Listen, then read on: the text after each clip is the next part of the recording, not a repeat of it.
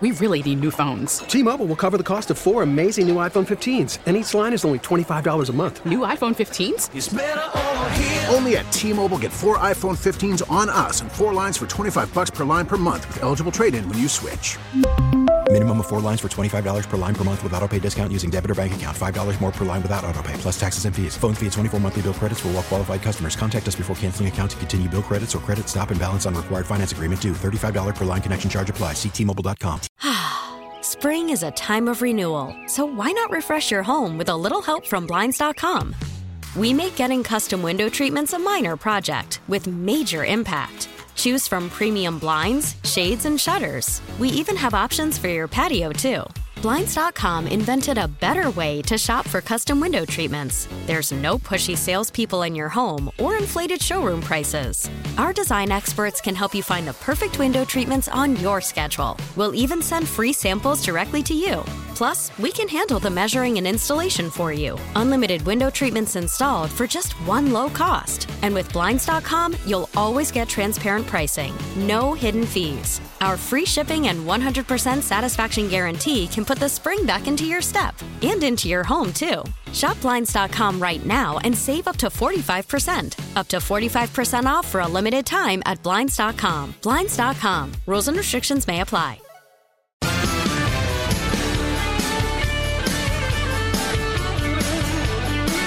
35, Jeff Katz, News Radio, WRVA. It is a Tuesday afternoon. Quick reminder, you'd like to text. We're always happy to take a look at those. 833-804-1140. 833-804-1140. This idea that you can be a boy today but a girl tomorrow and then change back over here and then, if you do this, then you could do that. Listen, there are certain realities, there's certain basic truths, and we need to deal with them. When we have folks in the medical community or the educational community telling girls, hey, you were really supposed to be a boy, there's a problem. Chloe Cole went through this. And I'm happy to say that Chloe is joining us this afternoon. Chloe, thank you for being here.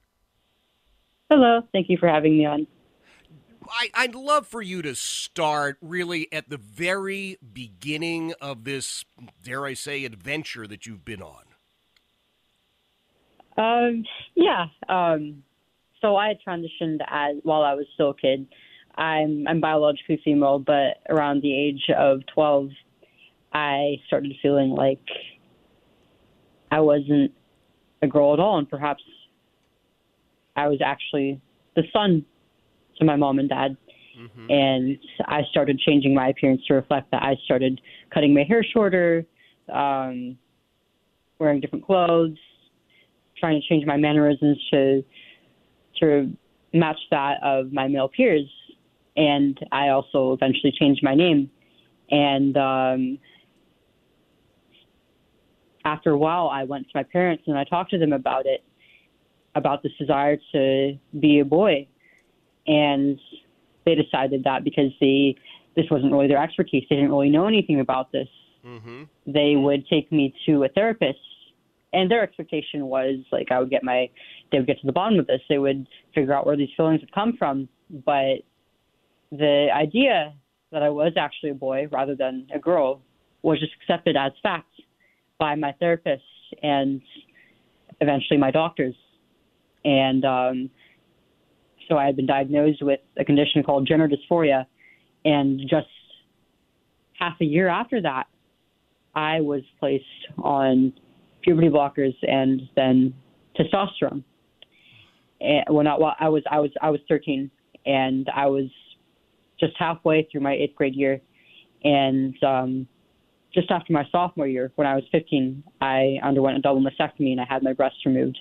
But I stopped transitioning very shortly after. And I've been speaking out about my experiences since I was 17. And I've just been speaking against the practice of transitioning children and encouraging doctors, medical professionals to create a better standard of care for patients with gender dysphoria. So, Chloe, let me ask you, as you have gone through this process, you're talking about these puberty blockers, you undergo a double mastectomy. At this point in your life, things are, of course, so different. Do you think that you ever were suffering with gender dysphoria?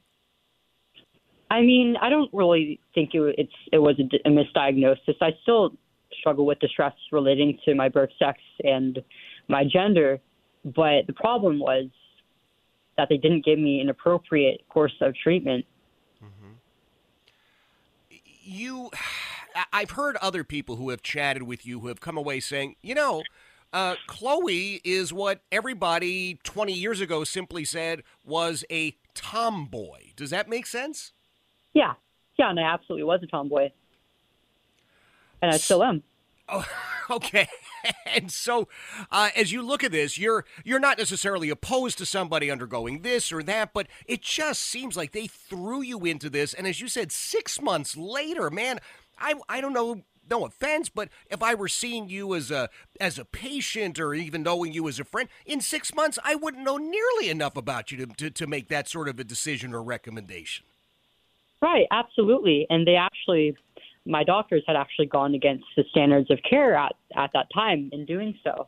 Right. They were supposed to wait about like a year after diagnosis to make any interventions. And I was also too young, according to those standards. Mm-hmm. So, Chloe, it's interesting. So this starts, you said, when you're about 12 years old. Yes. 12 years old, I'm just going through the list. Like, you couldn't sign a legal contract. You couldn't go and get medication. You couldn't get a tattoo. You might not have been able to get your ears pierced. But they were all on board with a 12-year-old, a 13-year-old saying, yeah, take these 2 healthy breasts and remove them? Yep. Oh.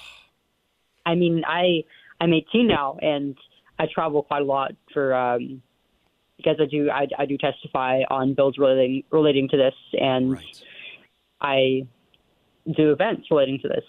Yes. But sometimes when I try to check into hotels, I can't get a room because I'm too young. Right. So here you are, you're 18 years of age. You can't necessarily sign for your own hotel room, but 5 years ago, 6 years ago, they were willing to say, oh, sure, you know exactly what should be and what shouldn't be. So Chloe, yep. During the time that you were, I guess, were you, quote, living as a boy? I mean, I was perceived as a boy. I sounded like one. Right. And many people at school had no idea. And I had some experiences that were quite similar to what many young men experience. But I wasn't actually a boy. Right. There was nothing I could do to my body that would change the fact that I'm biologically female. Right. That's something that's set in stone from the moment that you're conceived. And that's the point, isn't it, right? I mean, we go back to this very basic XX doesn't equal XY and XY doesn't equal XX, and it never will. Right. Yeah. Right. So what are you trying to say at the testimony that you offer in front of committees and the rest of it? It's not that you're completely opposed to somebody seeking out therapy or counseling or treatment, but it's related to age, is it not? Yeah. I mean, I really don't think that this is appropriate for any children. And I think that at least legally, the minimum age should be 18. Mm-hmm. But even then, there's still the issue of the practitioners that are doing this aren't really allowing their patients to make informed decisions because they're not giving the full picture of what these treatments actually do to the body and the mind. So tell us, Chloe. And they're also not taking into account that all these same patients have a ton of comorbid conditions or traumas, mostly relating to their family or having been sexually assaulted or abused. Mm-hmm. Many of them are autistic. Right. tell me a little bit, Chloe, because you've traveled the autism road as well, and been through through all of this.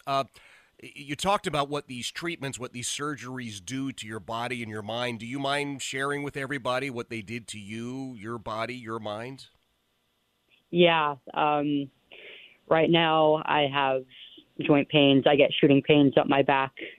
I have issues with my urinary tract. I'm often dehydrated, or I have to use the restroom rather frequently. And I don't know if I'll be able to conceive a child or safely carry to term, and I definitely won't be able to breastfeed because I no longer have breasts. And the skin grafts they used for my mastectomy, I've started to have some really serious complications with them about 2 years after I had the surgery. And I really haven't gotten help with any of this. And I don't feel that I can reach out to my doctors anymore at all, because when the few times I have, I got absolutely nothing. Chloe, the DSM deals with gender dysphoria, and up until relatively recent times, it was seen in such a minuscule presentation that right. the assumption generally was, no, it's not really gender dysphoria.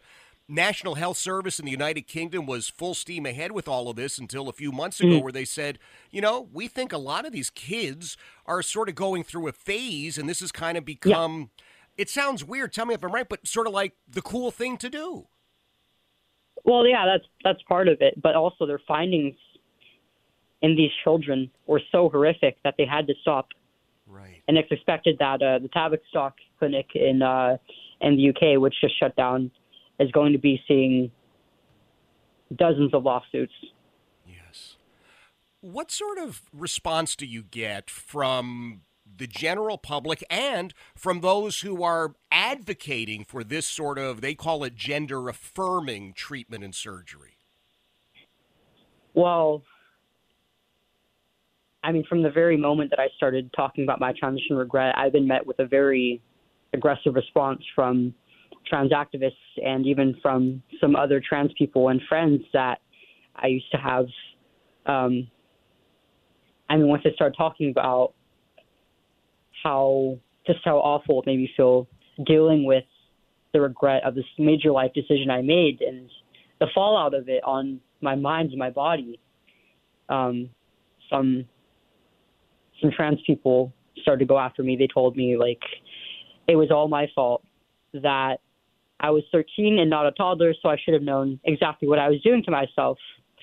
And I didn't deserve parents who would affirm my identity. I didn't deserve a loving family, and that I should just shut up and stay quiet about it, because the only thing that I would be doing and talking about it would be harming the community of real transgender people who needed these treatments. And for a while, I did stop talking about it. I didn't want to harm anybody, and I didn't want to deal with the treatment that I was seeing. But after a while, I was talking to other people who have detransitioned, and being in a space like that with people who had experiences like mine, but also had vastly different walks of life and backgrounds and beliefs, really challenged my own beliefs. Mm-hmm. And I started to realize everything I was told by the community and by my doctors was a lie. And I knew that this was happening to many others. I mean, the people that I knew, the other detransitioners that I knew then, were all adults, but I knew this has to be happening to thousands of other kids, and they must be scared of speaking out, just like I was, and they need a voice. Yes. And Chloe, I am so thankful that they have a voice in you. I'm so grateful that you have made some time for us. I look forward to welcoming you back on this program in the not-too-distant future. Thank you so much for everything that you've been willing to share. That's Chloe Cole. The story is just incredible. I don't know a better way to describe it. I apologize, but that's all I can say. I want to say unbelievable. I want to say, well, there's a lot of things I want to say, but you heard Chloe herself. And Chloe makes very clear that she believes that she was lied to by activists, by doctors, by therapists, because it was all part of advancing this gender change surgery. We will talk more with Chloe Cole. Make no mistake about it. We're scheduling a follow-up visit. She is traveling as we speak to testify in front of committees and commissions and boards and legislatures and all the rest of it because the truth has to be known. 3:51, Jeff Katz, News Radio WRVA. T-Mobile has invested billions to light up America's largest 5G network, from big cities to small towns, including right here in yours.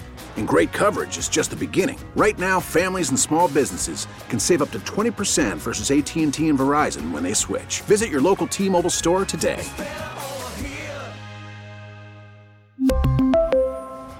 Plan savings with 3 lines of T-Mobile Essentials versus comparable available plans. Plan features and taxes and fees may vary.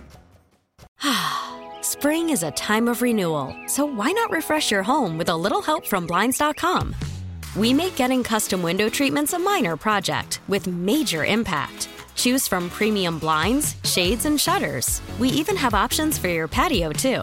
Blinds.com invented a better way to shop for custom window treatments. There's no pushy salespeople in your home or inflated showroom prices. Our design experts can help you find the perfect window treatments on your schedule. We'll even send free samples directly to you. Plus, we can handle the measuring and installation for you. Unlimited window treatments installed for just one low cost. And with Blinds.com, you'll always get transparent pricing. No hidden fees. Our free shipping and 100% satisfaction guarantee can put the spring back into your step and into your home, too. Shop Blinds.com right now and save up to 45%. Up to 45% off for a limited time at Blinds.com. Blinds.com. Rules and restrictions may apply. O'Reilly. Protect your vehicle's engine with a full synthetic oil change and save with Mobil 1 at O'Reilly Auto Parts. Purchase 5 quarts of Mobil 1 full synthetic motor oil and receive a $10 O'Reilly gift card after rebate. See store for details. With your Mobil 1 purchase, you'll also receive 2 times points during O Rewards Bonus Points Month at O'Reilly Auto Parts.